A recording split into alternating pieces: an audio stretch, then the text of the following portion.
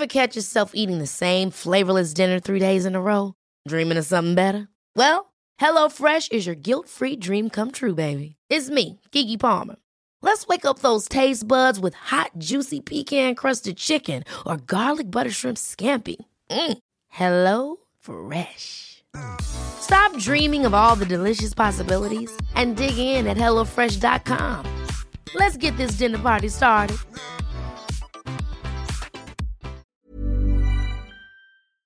Hormoner är en naturlig och livsnödvändig del av kroppen. Ändå finns det en stor okunskap kring hormoner och vi märker att många inte känner till hur menscykeln eller olika preventivmetoder fungerar. Den här okunskapen kan skapa en rädsla för hormonbehandlingar eller hormonella preventivmetoder och också göra det svårt att veta om och när man ska söka vård för mensrelaterade besvär. Hormoner diskuteras ofta i media, men ibland saknas en vetenskaplig grund för informationen och osanningar och myter sprids och får fäste. Vi på Babys podcast tror att kunskap kring kroppen och dess funktioner bidrar till en stärkt självbild och ett ökat välmående hos kvinnor. Det är ju just därför vi gör den här podden. Kunskap är makt helt enkelt. Därför vill vi tipsa om en hemsida där du kan få den vetenskapligt grundade fakta du behöver och förtjänar. Hormonguiden.se är ett initiativ av Gedeon Richter och är en hemsida framtagen i syfte att öka kvinnors kunskap om hormoner. Som barnmorska och gynekolog gillar vi verkligen den tydliga informationen med bra bilder, strukturerad genomgång av menscykel och preventivmedel. Gör dig själv en tjänst och skaffa dig mer kunskap om din kropp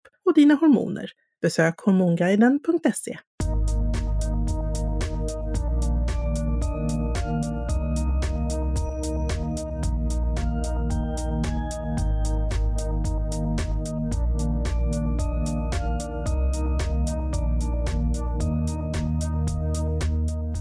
Välkomna till del 3 i HG, Hyperemis gravidarum. Idag har vi samma gäst som på de tidigare avsnitten. Du ska få presentera alldeles strax, Jenny. Men först, Carina, det är du och jag. Ja, det är det. Carina barnmorska. Och Jenny Stolt. Och det här blir ett jätteintressant avsnitt. Därför att vi har fått extremt mycket frågor. Funderingar runt det här ämnet, hyperemesis gravidarum. Du kallar det någonting annat igen nu. Du säger det på annorlunda sätt, men det är samma sak. Ja, precis. Är det hyperemesis eller hyperemesis? Det spelar ingen roll, för det handlar om illamående och kräkningar. Och många får ju väldigt, väldigt illa. Så mycket förstår vi. Så att det här är ju ett ytterligare kompletterande avsnitt. Det är ett frågeavsnitt, så vi kommer att läsa lyssnarnas frågor. Så Jenny, Charlene, välkommen igen. Ja, tack så mycket. Jag presenterar mig själv lite kort. Jenny Charlene heter jag. Är snart färdig specialist i internmedicin och ska sedan bli lungläkare efter det. Och jag arbetar på Södersjukhuset i Stockholm. Och jag har själv haft hyperemesis gravidarum, eller HG som man kan förkorta det med, under mina 2 graviditeter. Och är därför engagerad i patientföreningen och stödgruppen Hyperemesis gravidarum Sverige. Yes. Och vi kan väl inleda med att säga att det finns ju en Facebookgrupp som du är med i, Jenny, och som är till stöd för väldigt många. Med tystnadsplikt i den gruppen, vilket ju är jättebra. Ja, precis. Nej, men det finns allting började med den svenska Facebookgruppen som började 2014. Och nu finns det 1500 medlemmar och alla är förstås inte aktiva. Men där får man vara med om man har eller har haft HG eller svårt graviditetsillamående. Och det fungerar som en stödgrupp, så där kan man få väldigt mycket hjälp och stöd när det gäller allt från små till stora frågor. Så att om det är någon som lyssnar som har den här sjukdomen så kan man jättegärna ansöka om medlemskap där. Och det är som sagt en sluten grupp, så att det är ingen som ser utifrån vad som skrivs där. Och man får inte heller prata om det som sker utanför. Och jag vill bara då också poängtera att nu har jag har ju fått tillåtelse att vara med i den här podcasten och ändå nämna vissa saker som har skett i gruppen. Kvinnor har liksom fått lämna sina vittnesmål till mig och säga det här får du jättegärna berätta om i podcasten. Och jag tänker också att det är fler än de här kvinnorna som har råkat ut för samma saker. Så att Ja, vi börjar. Jag har en fråga. Får man som anhörig vara med i den där gruppen? Ja, nej tyvärr, det är så inte så än. Men däremot har det varit tal om att man ska starta en anhöriggrupp faktiskt. Men det finns ju också en hel del källor på internet som man kan läsa om information till anhöriga. Bland annat den finska HG-patientföreningen har en svensk sida. Och så finns det en amerikansk hemsida som heter helpher.org. Där som också har mycket material för både patienter, vårdpersonal och anhöriga. Yes. Jag tänkte att vi går vidare med en snabb introduktion och en repetition. Vad är HG och varför? 80% av alla kvinnor drabbas av någon form av illamående och eller kräkningar under graviditet. Och de här symptomen de debuterar, alltså de startar oftast mellan graviditetsvecka 4, så väldigt tidigt, från graviditetsvecka 4 till 7 och toppar ungefär i graviditetsvecka 9. Och 90% brukar upphöra efter graviditetsvecka 16 till 20. Och jag vet att vi har fått mycket frågor om det kallas det HG även fast man inte har när det är tidigt och även fast det går över då i vecka 20. Och ja, det gör det ju. Det handlar ju om symptomen. Det finns inga gränser för vilken vecka man ska vara i på HG. Om det är före vecka 12 eller efter vecka 12. Om man hör något sånt så det finns inga definitioner kring det. Men vissa kan ju till och med gå över förlossningen, alltså efter förlossningen och må illa. Ja, så är det. En del har problem både veckor och månader efter förlossningen. Och jag tror att de flesta regioner i Sverige använder den här Puke Score. För det är ju en gradering av ens illamående, kräkningar och ulkningar under den senaste 12-timmarsperioden.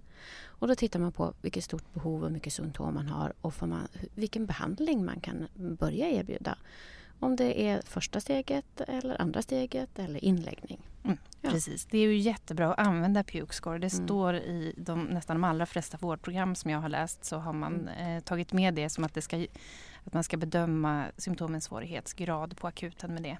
Yes. Det här skulle jättegärna få användas lite mer på MVC, tycker jag. Ja. Det vore ju alldeles strålande om det är ett ganska snabbt sätt att få en uppfattning om svårighetsgraden, tycker jag. Jag brukar faktiskt skriva den här Puke-scoren också i sjukintyget till Försäkringskassan. Det är väl jättesmart. Är det 3 steg? Eller hur många steg? Ja, man brukar prata om mild, då är det mindre än 6 poäng. Måttlig 7-12 och över 13 är svår. Ska vi gå in i det närmare? Nej, för det är max 15 poäng kan man få på den där. Men jag tänker, om du har en max 15 poäng, vad gör du då? Då behöver man nog bli inlagd. Ja, precis. Ja. Men jag tänker, vad sysslar man med då? Då kräks man mest hela dagen. Ja, precis. Då har man haft konstant illamående de senaste 12 timmarna. Man har kräkts mer än 7 gånger och man har haft ulkningar ungefär lika många gånger. Och då är det ju helt tydligt att då behöver man ju vätska och näring. Ja, precis. Och behandlingen kommer vi in på igen, fast lite senare. Vi har ju fått massa frågor som jag tänkte att vi kör igång med. Och då har jag en fråga som är lite samma här som den du ställde. Nu blir Jenny och Jenny här, svårt för er att hålla koll på, men så får det bli. Kan inte döpa om er här och nu. Du får kalla mig Dr. Stolt då. Ja, Dr. Stolt, precis. Ja, för det går ju inte med doktor. Eller jag låter lite högprövad. Ja, eller hur? Och det går ju inte med Dr. Jenny heller, för det är ni ju båda. HG-Jenny. HG-Jenny, ja det är Jenny Sjölin. Ja, så det blir bättre. För att få diagnosen HG, måste kräkningar ingå eller räcker det med illamående? Och i så fall, vad är skillnaden mellan HG och illamående? Ja, skillnaden är att vid HG så kräks man ju om man blir allmän påverkad. Illamående kan man ju ha, det är ungefär 80-90% som får någon typ av illamående under graviditet. Men det är ju när man får en påverkan på sitt dagliga liv, när livet inte fungerar längre.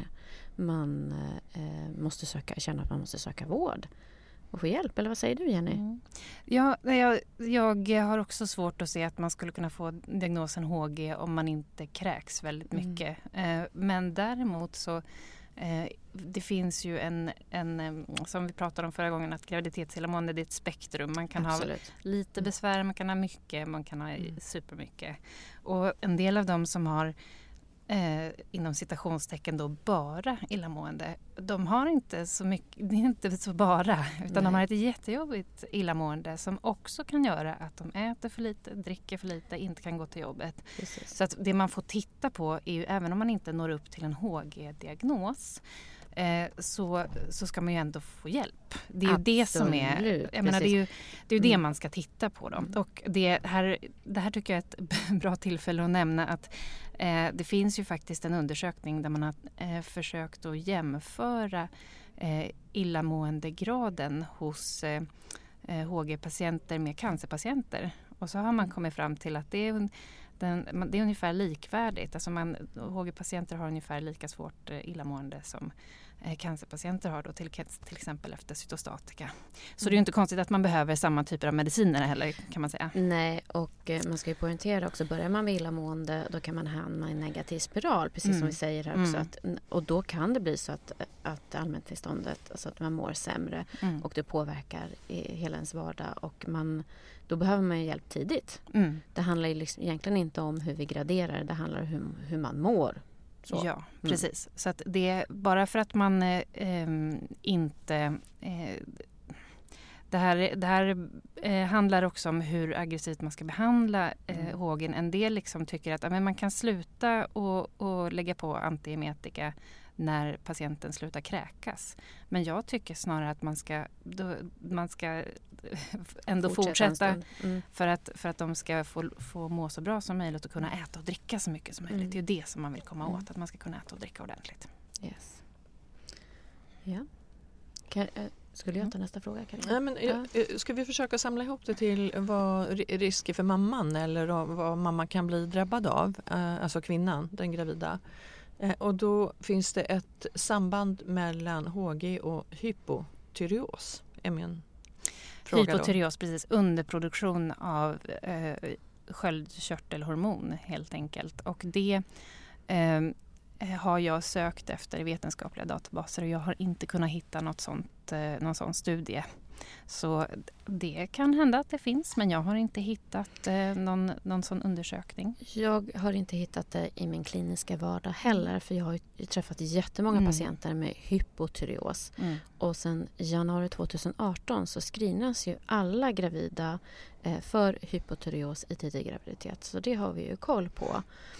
Men jag rent kliniskt har inte sett någon sån korrelation. Däremot, om vi ska komma till nästa fråga, det är hypertyreos, alltså om man har en överproduktion, som man också ibland kan kalla för Graves sjukdom. Det här är ett helt avsnitt att prata om sköldkörtelhormoner också, men vi säger så nu. Där finns det ju en ökad risk att drabbas av HG, för man blir mer illamående. Och det har ju lite med de här serum-HCG-nivåerna att göra med och våra receptorer i kroppen. Men där finns det ett samband. Men alltså sambandet är ju hypertyreos kan ge ökad HG. Så. Och det är precis. Och jag har inte sett någon undersökning heller där man har liksom försökt analysera register och så och se om man har en ökad risk för att få Graves sjukdom senare i livet eller så. Så att det är också helt obeforskat. Så det finns mycket att göra. Ja, det gör ju det. Men nu när vi tittar på sköldkörtelhormonerna i tidig graviditet, då upptäcker vi både hyper och hypo. Så det är bra. Ja, men det är toppen att det screenas. Jättebra. Yes. Då undrar jag järnvärdet, alltså HB. Kan det påverkas? Av att man att man äter för lite, tänkte du, eller man kräks? Ja, det är väl ungefär, blir ju nästan samma så. Det är ju lite beroende på, för det screenas ju också i tidig graviditet hur mycket järndepåer man har i kroppen. Och man ökar ju risken för att få låga nivåer, till exempel om man har täta graviditeter, om man har tvillingar i magen, man har tidigare blött mycket under tonårsgraviditeter, man har rikliga blödningar och massor med sånt. Och därför kollar vi också tidig graviditet och ger en rekommendation om man ska göra tillskott till järntabletter om man ska börja tidig graviditet eller om man kan börja liksom i mitten på graviditeten eller om man inte behöver alls. Det är väl klart, får man i sig lite järn, då kan man ju behöva ersättning på det. Problemet är ju då att de här järntabletterna skapar illamående, förstoppningar och man kan få mycket magbiverkningar. Men det finns det faktiskt, om man ligger lågt då, både HB och järn, så kan man faktiskt få järn rakt in i blodet. Och det görs ju på de flesta specialistmottagningarna, specialistmödrahälsovården, alltså de mottagningarna. Det var ett långt svar på en kort fråga. Vet du om det finns har du läst någon studie om det, Jenny? Nej, jag har inte läst någon studie på det, men jag tror att det är rätt så uppenbart för alla som arbetar med det här att det är en ökad risk att man inte får i sig tillräckligt med järn i tillskottsform. Det låter ju ganska logiskt. Ja, och sen beror det ju lite på vilka nivåer man börjar ifrån. Det var det jag försökte säga med hela den här långa utläggningen. Förutom ett litet tips där då är att det finns faktiskt järntillskott i brustablettform som en del tycker är lite snällare mot magen också. Men annars, det är ju väldigt bra att kunna få det intravenöst järn. Alltså ja, vi föredrar nog det för att det inte alltid, som gravid så ska man ju alltid ta beprövade läkemedel. För vi vill ju inte att järnet ska gå in till fostret och inlevras i levern och i liksom centrala nervsystemet hos fostret. Så vi vill inte att det ska passera där. Och då vet vi att de gamla hedliga som vi har, receptfria, fungerar. Så de rekommenderar vi i första hand. Och sen intravenöst järn vet vi också är väldigt säkert. HG.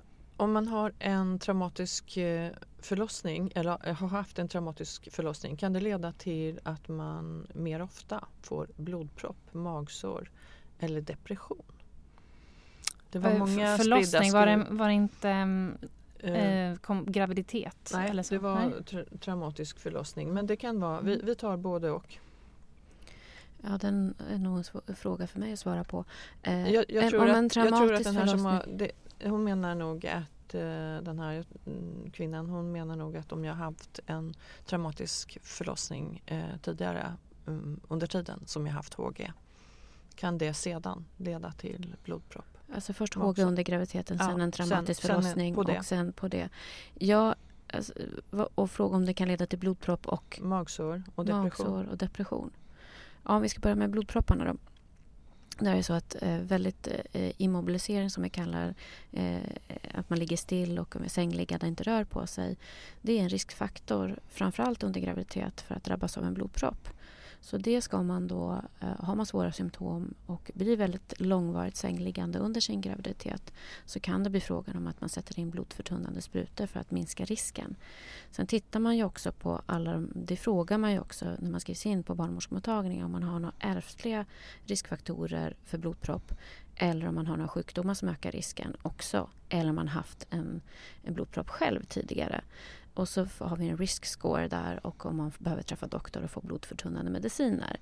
Har man dessutom en väldigt traumatisk förlossning som gör en ännu mer sängliggande, då fortsätter vi ju att göra den här risk scoren hela tiden. Och om man dessutom utöver det har ett BMI över 30, då ökar det också risken. Så att vi är ju vana sjukvården att titta på mycket riskfaktorer, och de kan ju ändra sig efter graviditet och förlossning. Det beror på vad som drabbar en helt enkelt. Det var blodpropparna. Magsår? Ja, den vet jag inte riktigt. Jenny, har du något? Ja, kan det vara helicobacter ja, det kanske diskussionen? Den, förstår jag. Ja. Och Helicobacter pylori är ju en bakterie som kan finnas i magslemhinnan hos alltså 50-60% av världens befolkning eller något sånt där. Men det är inte alltid den orsakar magsår. Men man har ju sett i studier av patienter med HG att man har att det verkar som att det ändå kan finnas en lite ökad risk för att ha en helicobacterinfektion som leder till magsår. Och att om man har väldigt svårbehandlad HG, då kanske man ska titta på om det finns en helicobacterinfektion också som kan behandlas. Precis. Och det sista var blodpropp, magsår och depression. Ja. har man haft en extremt jobbig graviditet som man har vid HG och dessutom har en traumatisk jobbig förlossning, så vet vi att det ökar risken för psykisk ohälsa efteråt. Om man dessutom har blödit väldigt mycket och förlorar mycket blod, då återhämtar man sig långsammare och då finns en riskfaktor i det också. Så att det är ju, vad säger du, Jenny? Ja, nej men jag håller med. HG i sig är ju en riskfaktor för depression och psykiskt dåligt mående helt enkelt. Så det är ju inte en positiv faktor direkt. Nej. Vad jag skulle vilja skicka med är också när man är gravid och att man tillsammans med sin partner planerar hur första tiden hemma ska vara med föräldraförsäkring, om man ska vara hemma tillsammans och sådana saker. Har man en psykisk sjukdom i bagaget, då är vi väldigt benägna att sjukskriva den födande så att partnern kan ta föräldrapenning så att man har en tid tillsammans båda hemma med barnet. För har man en psykisk sjukdom då är ju, och sömnbrist som man får när man har en bebis, då ökar det risken för att man ska drabbas hårdare av sin psykiska sjukdom. Så där är vi ju liberala till sjukskrivning av den födande. Men nu svävar vi ut från andra saker än HG. Ja, fast det var väl men jag tycker det är jättebra också att poängtera att den här första tiden efter förlossning kan vara mycket tyngre om man har haft en svår graviditet. Och det är nog säkert klokt att försöka att vara två hemma första tiden. Och då är det en kvinna som just ställer denna fråga: varför denna kamp mot Försäkringskassan? Bra fråga, det undrar jag också. Ja, det är väl ingen här som är nöjd med det. Nej, men det förekommer ju att kvinnor får avslag på sina sjukskrivningar för graviditetsillamående och HG. Och det är ju bara att beklaga, måste jag säga, att det ska vara så. Ofta kan det bero på att man har använt fel diagnoskod. Man kan ha råkat få diagnoskoden där det står lätt graviditetsillamående trots att man liksom ligger hemma med hemsjukvård. Då stämmer ju det helt enkelt inte. Så att nummer 1 är att man ska titta på så att diagnoskoden blir rätt. Så att det blir hyperemesis gravidarum eller kräkningar i sen graviditet eller vad det nu kan vara. Och sen så kan det ju vara så då att intyget behöver bli lite mer fylligare. Men man kan också ringa till Försäkringskassan och prata med sin handläggare och säga: vet du vad, när jag reser mig upp då kräks jag. Jag kan inte gå omkring på jobbet och kräkas 50 gånger på en dag. Och då är det faktiskt, eller så man kan byta handläggare och sådär. Så att man kan behöva kämpa lite, men det ska gå att få igenom det. Ja, och läkarintyget, precis som du säger, Jenny, är bara en del i Försäkringskassans handläggarens bedömning, utan man ska skriva själv också. Egentligen är ju läkarintyget för att bekräfta den här diagnosen som finns. Och sen så kan man ju själv precis som du säger, man får ju ett brev hemskickat på Försäkringskassan där man själv ska beskriva sina symptom. Men det är ju lite galet att man själv ska behöva titta på vad läkaren har satt för kod, alltså diagnoskod, för att man ska få ett stöd hos Försäkringskassan. Nej, det är inte så, utan man ska själv beskriva sina symptom. Ja, jag förstår. Men som HG-Jenny. Ja, precis. HG-Jenny. Ja, nej, men ibland så är det ju så att diagnoser hänger med. Första kontakten, då bedömdes det som lätt graviditetsillamående. Och sen så råkar den där koden bara liksom följa med, trots att det blir svårare och svårare. Så att det är mitt tips nummer 1, att titta på vilken kod det är. Men, och sen så, som du säger, att ibland så kan man ju ha en tendens att försköna lite grann sin tillvaro och säga att nej, men det är nog kanske inte så hemskt. Och de bästa dagarna så mår jag ändå lite bra. Man vill så gärna må bättre. Ja, precis. Så att jag tycker man behöver ju inte skönmåla när man själv beskriver till Försäkringskassan heller. Nej. Jag har haft svårt att ibland mot Försäkringskassan övertygad om att vi behöver en förebyggande sjukskrivning. För sjukskrivning handlar ju så mycket på vad man inte kan göra, inte vad man i framtiden inte kan göra. Eller att vi ska förhindra någonting, att sjukskrivning i sig är en behandling mot att det ska inträffa förebyggande behandling. Och det kan vi snurra in länge på. Ja. Ja, men det är fint att du kämpar. Ja, eller hur? Men jag tror ju också, som jag har förstått det, för det är ju verkligen beklämmande att så många lider och får så olika hjälp. Så det finns ju säkert ett antal läkare, barnmorskor som inte förstår allvaret. Och då kan ju den där koden bli galen också. Eller den blir ju fel. Precis. Och avslag då. Till att och en del säger ju också, en del har ju svårt att få bli sjukskrivna av läkaren också. De säger att men nu är du faktiskt i vecka 12. Om 2 veckor kommer det här vara bättre. Så nu tänker inte jag sjukskriva dig något mer. Det är ju också så det är ju inte en det tycker jag inte är bra, utan jag tycker att man ska man måste ju liksom följa patienterna förstås. Ja, och då får man väl ha en kontakt med patienten om det är via telefon eller om det är ett besök till. Det spelar inte så stor roll, men alltså, man kan ju inte bara släppa det. Nej. Precis. Utan där får man ju utgå ifrån att vi vet faktiskt inte när det här kommer gå över. Nej. Det kan hända att det kommer att fortsätta hela graviditeten. Och om man som patient också faktiskt får ringa tillbaka och säga att det har inte blivit bättre. Den vägen kan det också gå. Att man själv inte, och kan man säga, nu säger man att jag ska vara bra, och sen så tar man inte kontakten själv även fast man inte mår bra. Då har man faktiskt också ett litet egenansvar, för att vi kan ju inte veta att du inte har blivit bättre som patient. Ring till oss då. Ja, det är jätteviktigt. För då kommer man ju in på det här som många antyder också, att det är så himla stora skillnader på vården då, beroende på var man bor, på både vård och stöd.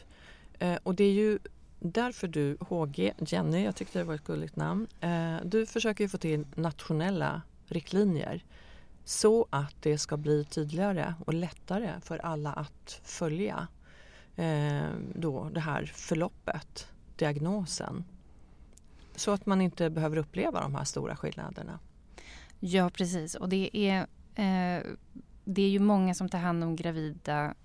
Det är inte bara stora sjukhus som gör det. Absolut. Utan det är ju snarare tvärtom, att den här första kontakten sker ju med kanske 1177 Vårdguiden. Alltså vårdcentraler både i storstad och på landet. Och mödrahälsovården och sen liksom i sista ledet på något sätt kommer patienterna till sjukhus. Så att de allra första och flesta kontakterna sker ju liksom i den utlokaliserade vården. Så att då är det ju jättebra om det finns tydliga nationella riktlinjer, som den här vårdcentralsdoktorn som har liksom 20 minuter på sig och försöka gradera besvären och ta reda på vilka mediciner man ska skriva ut och göra en sjukskrivning. Så har de liksom väldigt, väldigt lätt att ta reda på vad är det som gäller nu för graviditetsstillamående. Score. Precis. Bland annat. Puke score bland annat. Och titta på patienten. Inte bara liksom gå efter siffror. Utan det är ju väldigt viktigt med den här just kliniska blicken. Se vad har jag framför mig. Jag har all respekt för vårdcentralsläkarnas arbete. De ska vara experter på allt på något vis. Så att det är ju, ibland har de väldigt kort tid på sig. Då måste man se till så att de har bra hjälpmedel. Absolut. Och det är det som man vill kunna ge dem med riktlinjer. Håller med. Det psykologiska stödet då för de här kvinnorna? Ja, det är ju jättemånga som behöver någon typ av samtalsstöd. Och det ser också olika ut i landet beroende på om man bor liksom i glesbygd eller storstad, hur det fungerar. Ofta är det vårdcentralen som kan hjälpa till med en kuratorskontakt. Ibland är det MVC. I Stockholm är första linjen psykiatri är ju vårdcentralen. Men jag vet att det är många mödravårdscentraler, barnmorskemottagningar ute i landet som har en kurator eller någon som kan ta samtalsstödet på sin barnmorskemottagning också. Så det där är väldigt, väldigt olika.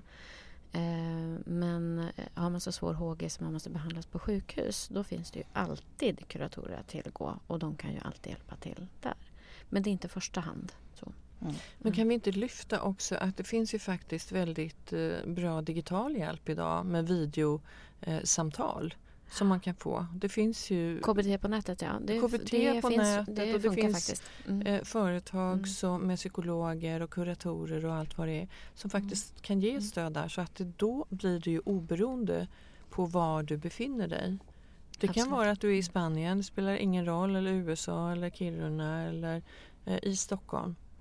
Var som helst, och du kan få det här stödet. Har du, HG Jenny, har du någon erfarenhet av om det här är någonting som i de här grupperna som du har sett? Får man hjälp via digitala medel? Det är ju ganska vanligt att man kan ha telefonkontakt med en kurator som man har fått kontakt med via vårdcentralen till exempel.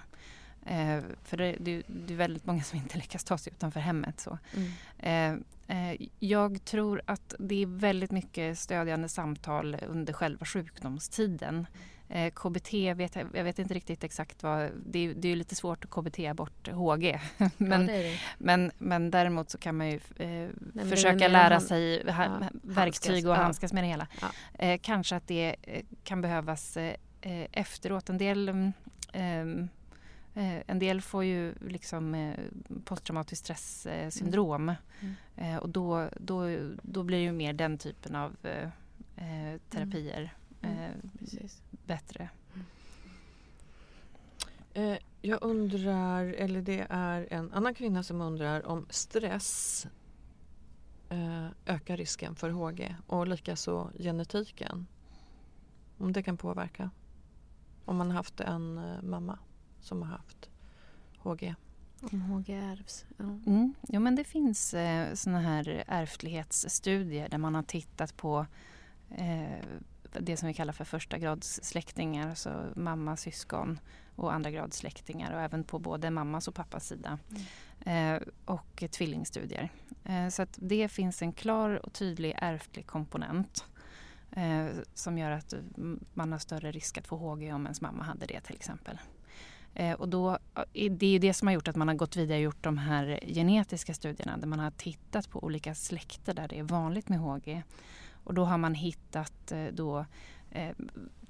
tre olika proteiner eller liksom receptor pathways, vägar som det här skulle kunna påverka. Och 2 av dem kom i den allra senaste stora genstudien. Och än så länge kan vi inte riktigt säga exakt hur alla de här mekanismerna fungerar, men man kan säga att det verkar vara faktorer i moderkakan, i placenta. Att det är därifrån som det kan utsöndras faktorer som gör att illamåendet blir sämre. Och att det då påverkar hjärnans kräkcentrum. Så att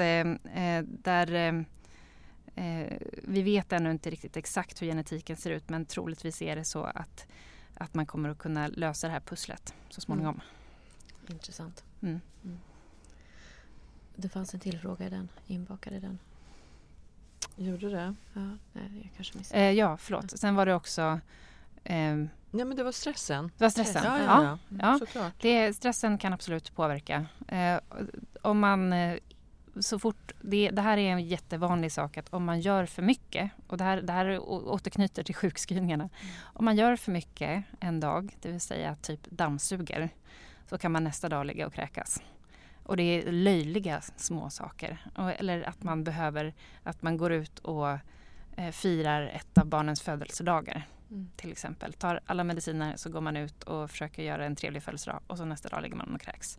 Så att det är även väldigt små stressnivåer kan ge bakslag dagen efter.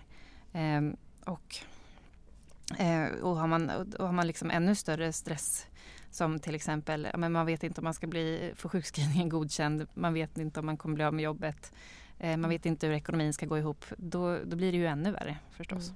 Så att jag tycker absolut att jag kan se att stress påverkar.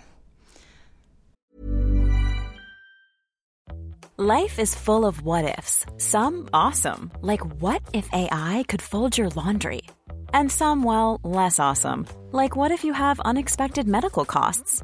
United Healthcare can help get you covered with Health Protector Guard fixed indemnity insurance plans. They supplement your primary plan to help you manage out-of-pocket costs. No deductibles, no enrollment periods, and especially no more what-ifs. Visit uh1.com to find the Health Protector Guard plan for you. Many of us have those stubborn pounds that seem impossible to lose, no matter how good we eat or how hard we work out. My solution is PlushCare. PlushCare is a leading telehealth provider with doctors who are there for you day and night to partner with you in your weight loss journey. They can prescribe FDA-approved weight loss medications like Wegovy and Zepbound for those who qualify.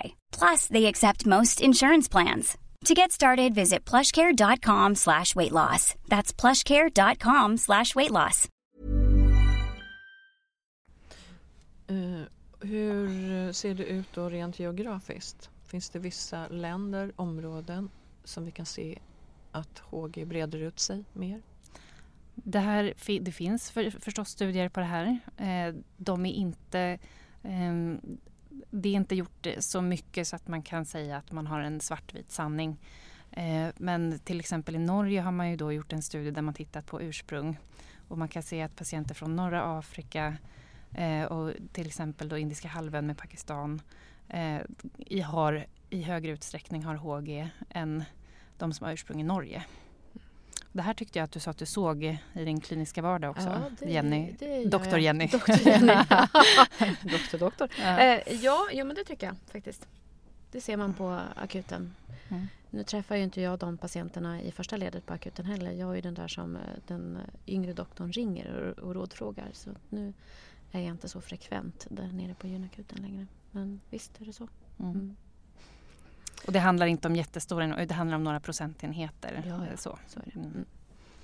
Det är en sak som ju är, eller ja, det finns jättemånga saker som är intressanta. Men varför är man mer ljuskänslig? Alltså att man mår sämre av starka lampor och solljus. Finns det något samband? Ja, det finns ingen forskning på det här ska jag säga. Jag kan säga att en del har ju faktiskt migrän som blir värre under graviditeten. Jag vet inte om det är någonting som kan spela in i vissa fall. Ja, så kan det vara. Uh-huh. Men jag går ju alltid igång på ljusskygghet hos en höggravid kvinna. då tänker jag havandeskapsförgiftning, preeklamsi. Så det ska man ju tänka på. Men det var inte den här frågan. Ja, det här är nog lite mer i tidig graviditet. Det är en del som känner... Det är faktiskt så att en del säger att så här, det måste vara släckt i rummet. Jag ligger i min säng och ligger så stilla som möjligt för att vara så lite illamående som möjligt. Och så ska det vara släckt också och tyst. Okej, så lite stimuli som möjligt. Ja, liksom. Precis. Mm. Jag kan inte... Jag har ingen bra förklaring, men jag har märkt det. Ja.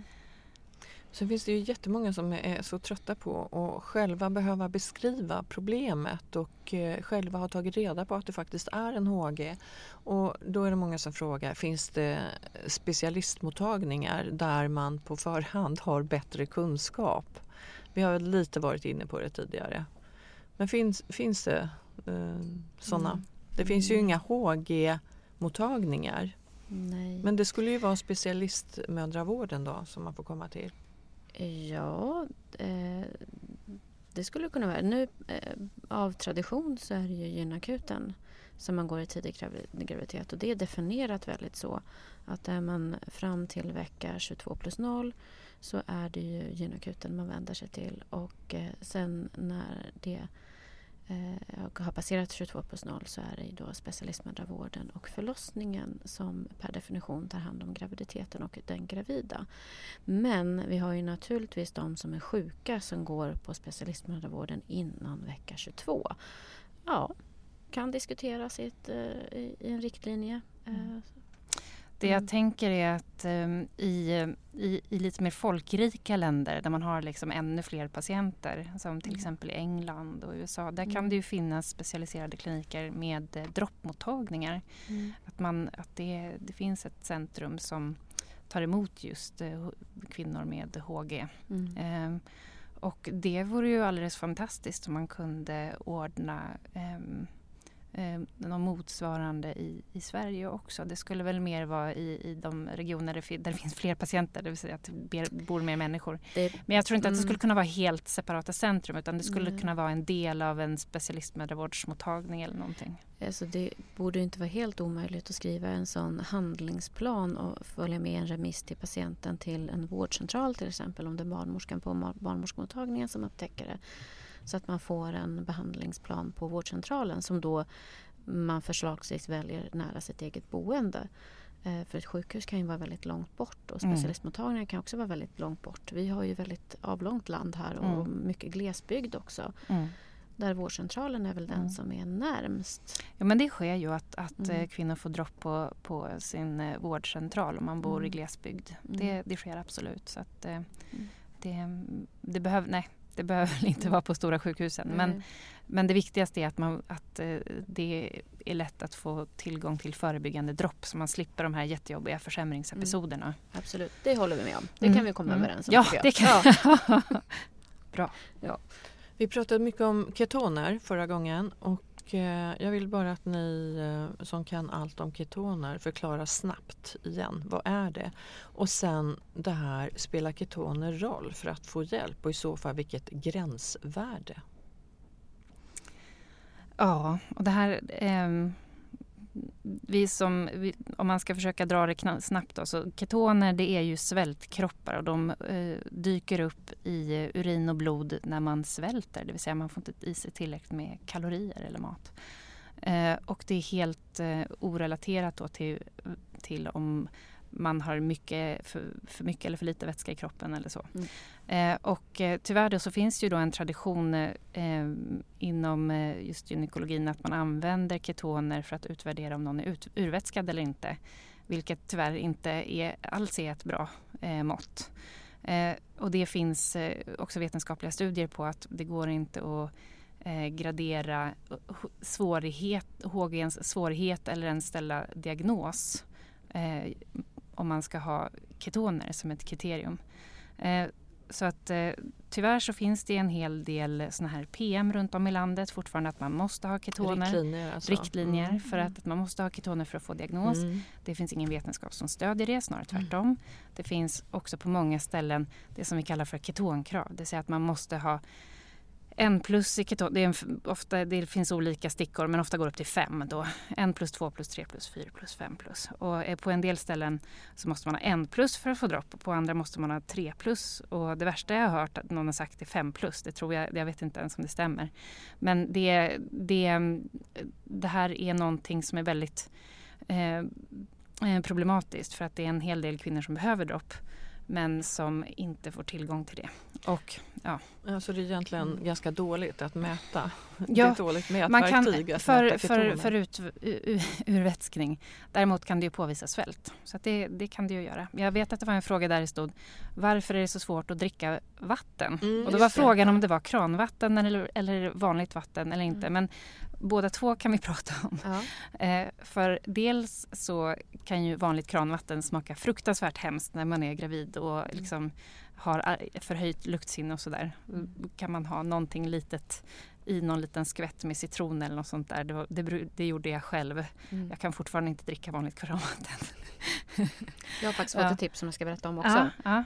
För det är faktiskt en av mina kollegor som har drabbats väldigt, väldigt mycket. Och hon sa, tipsa om att köpa den klara näringsdrycken på apoteket och frysa den i kuber och sen kan man gå och suga på den. Då får man i sig mycket och bra. Det funkade för mig. Ja, näringsdrycksglassen. Ja. Yes, det är jättebra. Men vadå, finns det färdiga sådana glassar också? Nej, man får frysa dem själv. Men den klara näringsdrycken, alltså inte den som är mjölkig utan den klara. För den mjölkiga tror jag att man inte tycker är god. Ja, jag har hört om de som fryser den mjölkiga också. Men det var ett bra stickspår. Det är jättebra att få näringsdrycker via dietist. För då är det billigare än om man köper det själv på apoteket. Så är det. Men det var ett bra stickspår.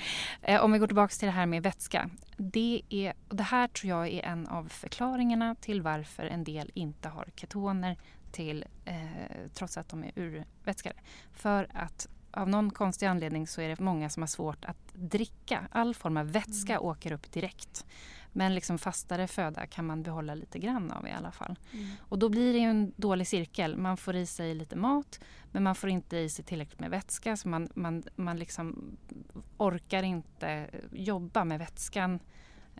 Och så fort man försöker så kommer det upp. Och det är därför jag tror att det är många som är urvätskade men inte har ketoner. För de får i sig lite kalorier men inte vätska. Det är som den här vätskan som är kall. Den landar hårt i magen på något vis. Det blir bara som en reflex tillbaka upp. Jag vet inte heller om det är kallt eller om det är... Det behöver inte ens vara kallt tycker jag. Jag har testat både kallt och varmt och ljummet och allt möjligt. Men det spelade ingen roll. Jag var ju en sån som aldrig hade ketoner trots att jag var urvätskad. Och jag tror att det var det att jag kunde inte Jag kunde inte behålla just vätskeform var svårt. Och det är jag inte ensam om det här. Det här är faktiskt något som jag har hört av Men många. Återigen, söker man akut för de här besvären så måste man ju titta på helheten. Ja. Man måste ju fråga, kan du äta, kan du dricka, kissar du, bajsar? Alltså man måste ju gå in, man måste titta på återigen allmäntillståndet som vi tjatar om. Då är det liksom inte, ketoner kan vi väl liksom komma överens om att det behöver man inte för att få dropp och vätska i sig och salterna i sig. Men då har vi bestämt det nu då. Vi bestämmer det nu. Ja. Det blev jättebra. Ja. Jag vill prata om ondansetron snart. Ja, det ska vi alldeles strax få göra för vi ska prata behandling. Men först så slämmighet i halsen. Finns det någon hjälp?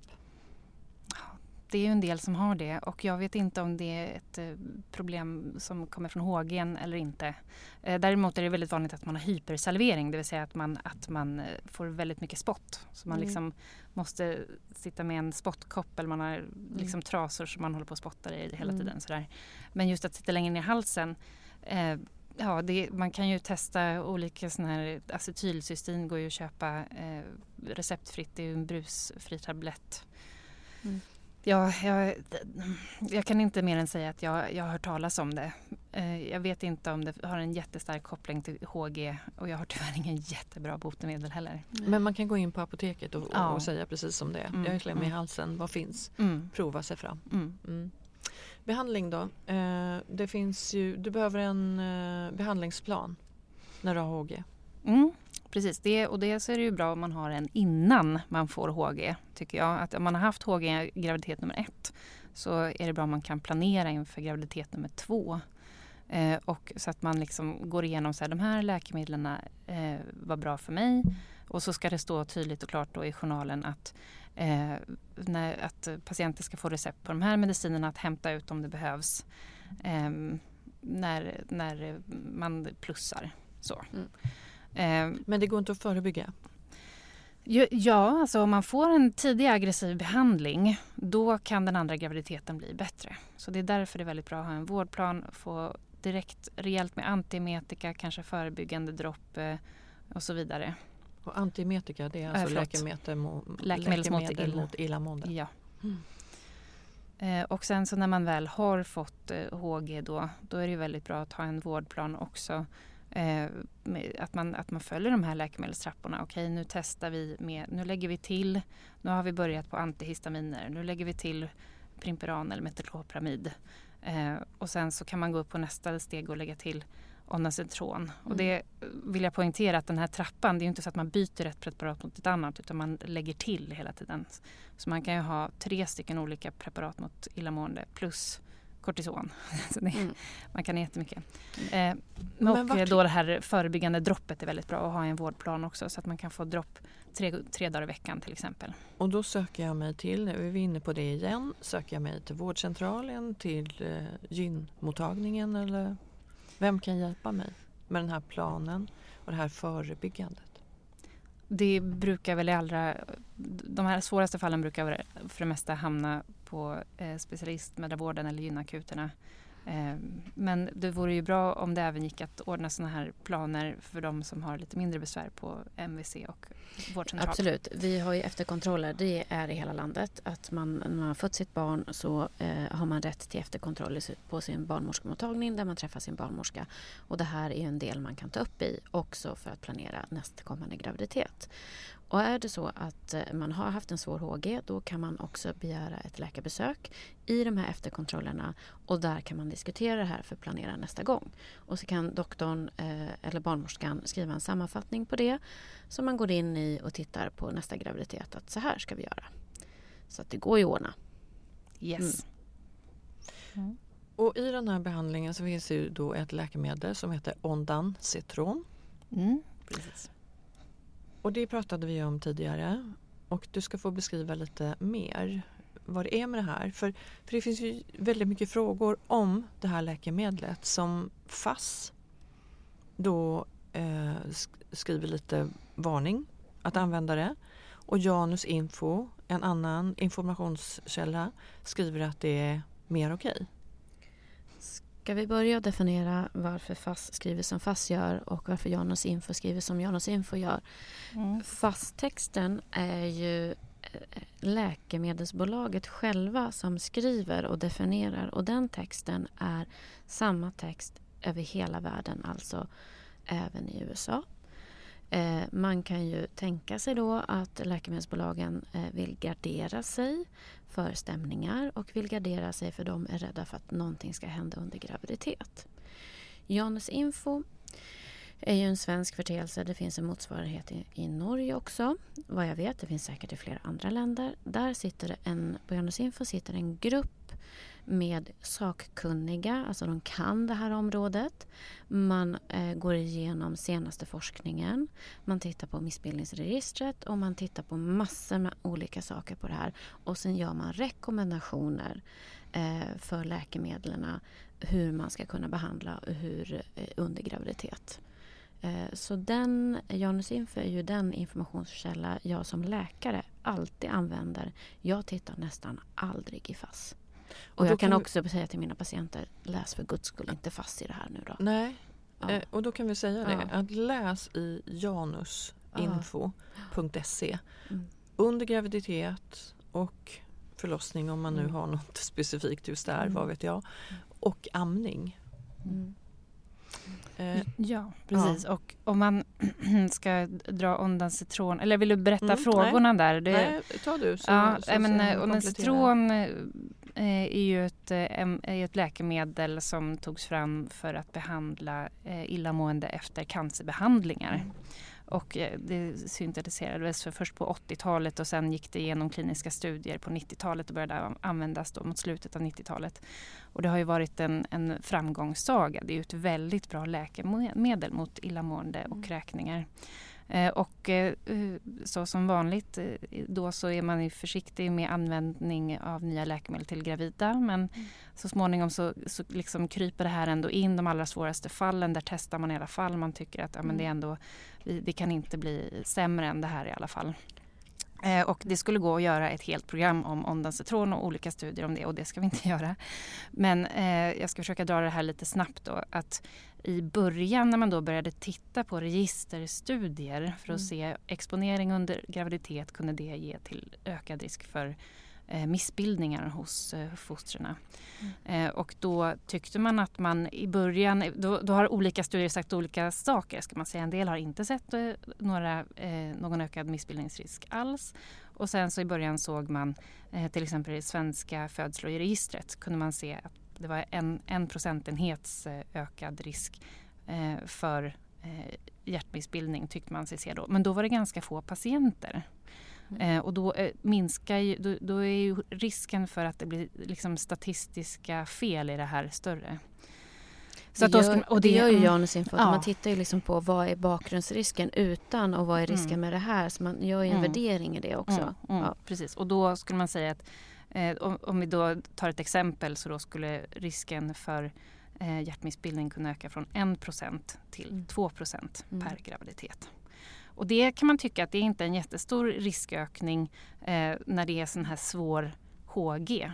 Men däremot kanske man då inte ska använda ondansetron vid mildare graviditetsillamående. Vi har ju alltid den här vågskålen som vi pratar om. Vad kan hända för positiva och negativa saker om jag behandlar? Vad kan hända för positiva och negativa saker om jag inte behandlar? Sen så det här har ju varit en fråga under ett decennium, kan man säga. Och lite till. Och sen så kom det en stor megastudie då i slutet av 2018. Heubrecht et al. Som har tittat på mer än 1 miljon graviditeter. Då är en jättestor registerstudie i USA. Och där såg man ingen ökad risk för hjärtmissbildning. Och det var ju väldigt trevligt att det var så. Det man kunde se var att man såg en mycket, mycket liten ökad risk för läppgomspalt. Och det är då på 10 000, om man tittar per 10 000 graviditeter, så var det 14 foster med läppgomspalt i gruppen som har fått ondansetron mot då 11 i gruppen som inte fått det. Så då är det alltså 3 extra fall per 10 000 graviditeter. Det är ju verkligen extremt lite, får man lov att säga. Men det är precis det du sitter och säger också, Jenny, där, att när man träffar en läkare, det är den värderingen man gör också, risk-nytta-värderingen. Det är väl klart att vi har alltid god kunskap om att en frisk mamma är ju alltid det bästa med så lite symptom som möjligt. Men det är de bedömningarna man känner sig ifrågasatt, så tror jag att det är där läkaren sitter och funderar över så här, just den risknyttan bedömningen. Och det man kan säga är att en av de här studierna då från 2016, där det är Face och ett al, så har man ju då tittat på en väldigt intressant parameter när man tittat på ondansetron. Och då har man kunnat se i den gruppen som fick ondansetron, där var det lägre risk för missfall och lägre risk för abort. Det vill säga att man avbryter graviditeten för att bli frisk från sin HG helt enkelt. Ja, och då behöver man ju medicinen. Så att det finns ju väldigt mycket. Jag ska nämna lite snabbt bara att Europeiska läkemedelsverket PRAC. De har ju gjort en i mina ögon lite konstig tolkning av den här stora Huybrecht-studien. Då har de sagt att 3 stycken extra fall på 10 000, det tycker vi inte är bra. Så nu ska vi säga att man absolut inte ska ge ondansetron under första trimestern. Och det här är, och då undrar jag om det har suttit några verksamma gynekologer i den arbetsgruppen. Undrar jag verkligen. Ja. Och det här är en rekommendation som det fick lite medial uppmärksamhet, så det är därför jag nämner det. Det har stått om det i en del tidningar, men det här har ju fått en enorm motreaktion från de som faktiskt arbetar med HG. Det är både i Frankrike och England och i Sverige bland annat då, så har både patientföreningarna och de som arbetar med det här sagt att det här är ju en helt galen tolkning av den här studien. Det är ju snarare tvärtom. Nu kan vi se att vad bra, det var ingen stor riskökning. Ja, och Janus Info gick ju inte på den linjen. Nej, de gjorde ju också, de tog sig också lite för pannan och så utfärdade de gjorde en ny rekommendation där de klassade ner, de satte ondansetron i en säkrare klass. De sa, vad bra, nu har vi en jättebra studie som gör att vi kan liksom säga att det här är ett säkert preparat. Så har de gjort en ny rekommendation och gått ut med pressmeddelande om det. Så gå in och läs om det. Det tycker vi. Men när ska vi inte ge då? Jag förstår att ni tycker att man ska ge det här läkemedlet. Men finns det tillfällen då vi inte? Ja, det finns en kontraindikation, och det är om man har en så här ärftlig form av förlängd QT-tid, och det är alltså en hjärtrytmrubbning. Och har man en sån ärftlig form, då känner man ofta till det. För att det ondansetron kan späda på den här effekten då, att det är en försenad elektrisk genomledning i hjärtat. Och man ska inte heller ge ondansetron om man har hypokalemi. Det vill säga att man har lågt kalium i blodet, utan då får man först korrigera kalium och sen kan man ge ondansetron. Och sen så det som en del får biverkan av huvudvärk av ondansetron kan ju vara viktigt att känna till. Sen kan man ju tycka att det är värt det i alla fall.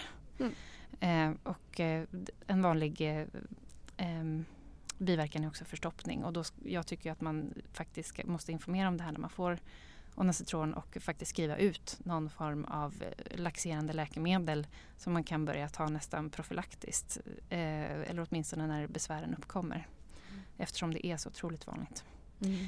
Men jag tycker inte heller, frågan var när ska man inte ge ondansetron, och man ska inte ge det vid mildare graviditetsillamående. Det tycker jag att man fortfarande kan säga. Vi ska hålla den här trappan, tycker jag. Behandlingstrappan. Lergigan är ju ett annat preparat. Tycker ni att det är ett bra preparat?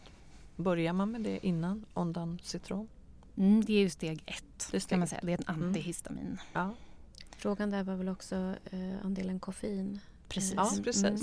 Just det, för Livsmedelsverket har ju ändrat sina rekommendationer heter det, av intag av koffein, och påverkar det då doseringen av läkemedlet Lergigan?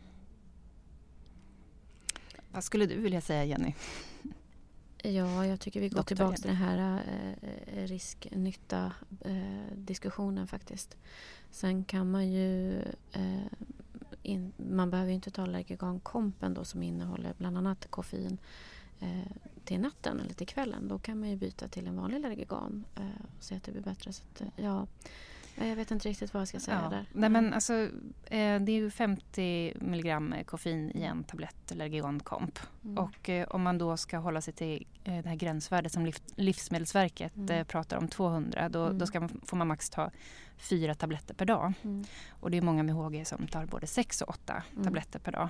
Och då är frågan, är det skadligt eller inte? Och jag tror att man ska titta på risknytta, absolut. Och jag tror att det som är att det finns några procents ökad risk för missfall, det är ju det man är rädd för. Och då, är det någon som har haft upprepade missfall, då kanske man inte ska ge några Lergigon-komp överhuvudtaget. Det är så. Men det kan man ju också trösta sig med, att det är mindre risk för missfall när man har HG än en annan graviditet. Så att, Så att det är ju inte så att bara för att man äter 5 tabletter Lergigon-komp per dag så kommer man garanterat få ett missfall. Det är ju inte så det fungerar. Och det är ju bättre att man uthärdar graviditeten och inte väljer att avbryta för att man har så svåra symptom. Risknytta. Precis. Ja, det är ju faktiskt tyvärr en hel del som avslutar HG-graviditeter för att de helt enkelt inte orkar. Nej, så är det. Och det är med eller utan bra mediciner. Yes. I USA så använder man tydligen läkemedlet Zofran. Och då har det är Ondansetron. Det är Ondansetron, samma. För då tyckte den här personen att varför har vi inte det i Sverige? För att det är munsönderfallande med Ondansetron men inte Zofran. Och då kan vi säga att det är samma läkemedel med olika namn. Precis, det är samma läkemedel med olika namn. Det finns, Zofran finns ju som munsönderfallande, och det finns också Ondansetron, det vill säga samma substans men ett annat namn bara, som är munlöslig kallar man det då. Och det kan ju vara en fördel att ta en form som det kan börja tas upp redan i munhålan faktiskt. Och också just det här att det verkar vara lite mindre risk att kräkas upp då, men man får det som munlöslig eller munsönderfallande tablett. Och så var det någon fråga om Zofranpumpar där också som de har i USA. Då kan man alltså få en nål som man liksom sticker in, och så får man Zofran i pumpat ungefär som en morfinpump. Det har de i USA. Och det är också ett sätt då att slippa kräkas upp tabletterna. Det är många som har problem med att man kräks upp alla tabletter. Men det kan vi inte hjälpa till med i Sverige. Det har vi inte i Sverige. Nej. Men det kanske skulle gå att införa. Det vore ju fint om någon tog tag i det. Yes. Och sen det här med vätskor då, fram och tillbaks. Och man kan ju få intravenös, alltså direkt in i blodbanan så kan man ju få vätska och näring. Och vad som skiljer där, det är väl mer på liksom, vad har du för behov? Behöver du bara vätskas upp eller behöver du verkligen näring också? Så finns det olika infusioner att ge. Ja, det är det korta svaret. Ja, jag har varit med om enstaka fall då där man får, som vi pratar om hemsjukvård, och man får en infart som vi kallar det, som sitter lite mer permanent, och man via hemsjukvården får näring direkt in i blodet. Just det här preparatet heter KBVn, så att det finns säkert andra varianter på det också om man har en svår HG. Det brukar ju ofta dietisterna vara med och bedöma vad som är lämpligt. Man räknar ut hur mycket man behöver i energi och i vitaminer och mineraler och så. Ja, det går ju inte att säga på förhand liksom, vad du behöver. Utan där får man ju titta då på provsvar och så vidare.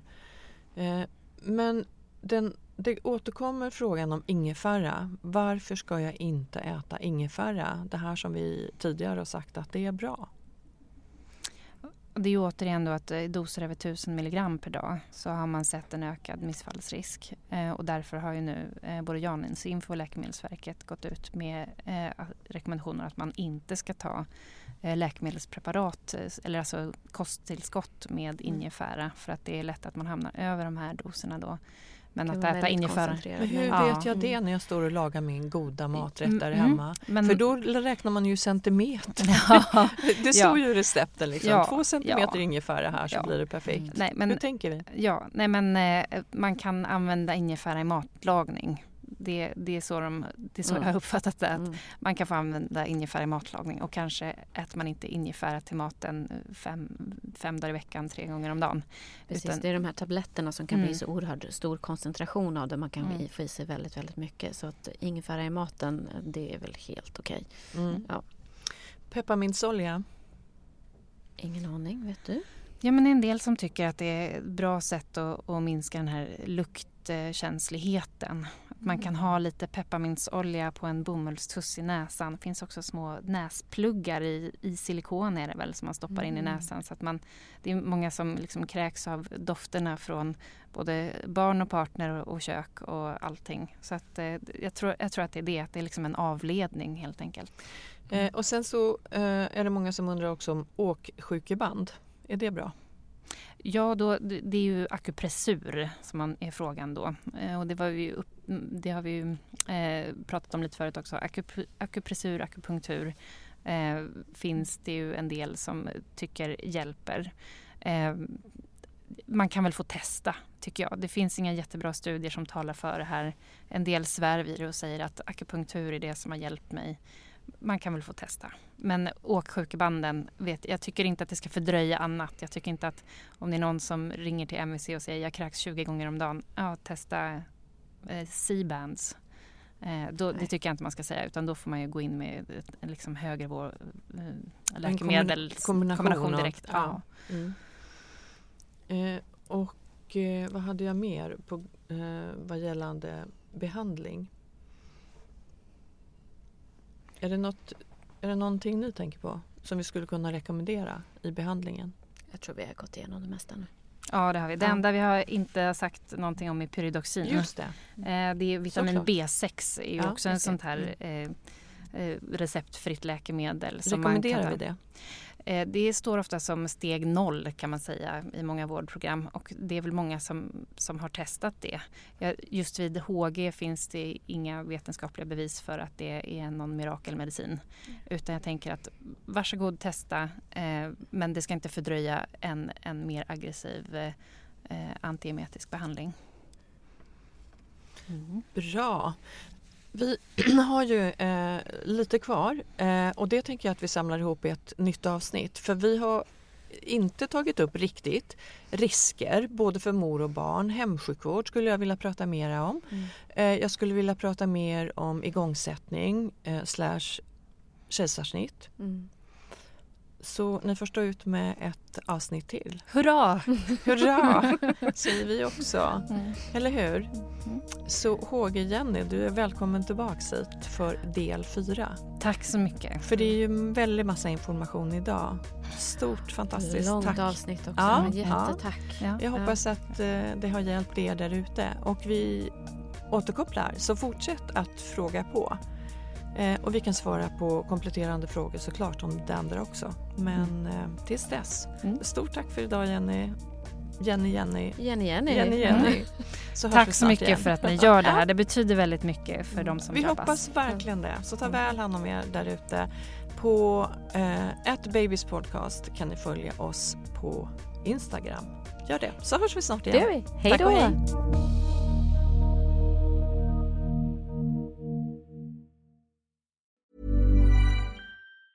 Mom deserves the best, and there's no better place to shop for Mother's Day than Whole Foods Market. They're your destination for unbeatable savings, from premium gifts to show-stopping flowers and irresistible desserts. Start by saving 33% with Prime on all body care and candles. Then get a 15-stem bunch of tulips for just $9.99 each with Prime. Round out Mom's menu with festive rosé, irresistible berry chantilly cake, and more special treats. Come celebrate Mother's Day at Whole Foods Market. Mom deserves the best, and there's no better place to shop for Mother's Day than Whole Foods Market. They're your destination for unbeatable savings, from premium gifts to show-stopping flowers and irresistible desserts. Start by saving 33% with Prime on all body care and candles. Then get a 15-stem bunch of tulips for just $9.99 each with Prime. Round out Mom's menu with festive rosé, irresistible berry chantilly cake, and more special treats. Come celebrate Mother's Day at Whole Foods Market.